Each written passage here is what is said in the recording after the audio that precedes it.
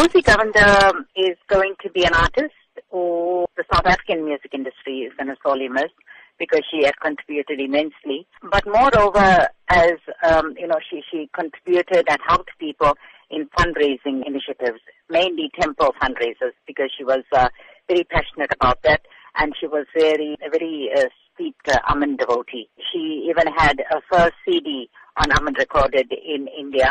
Two things that stand out for me about Rosy. First was a devotion to a work, art form, and a commitment, and contribution to all the temple fundraisers. And secondly, she was passionate about passing this art form to the younger generation. She always nurtured and mentored youngsters in this field. In terms of her work in the music industry specifically and the CDs that you say she recorded, what will you say she'll be remembered for the most?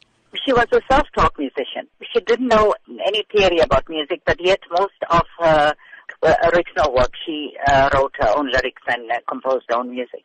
And I think that's a big accolade for an artist. What would you say a younger artist, up-and-coming artist, can take from the teachings of Rosy Govender? Humility, passion, and commitment to the art form.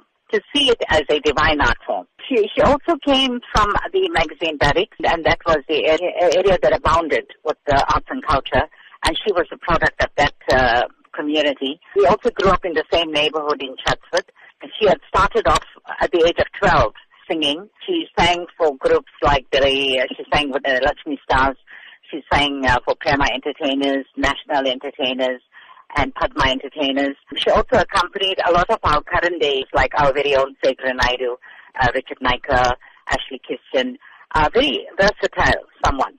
But I think more than the music, we'll remember her for the kind of person she was, kind, compassionate, humble, and rooted.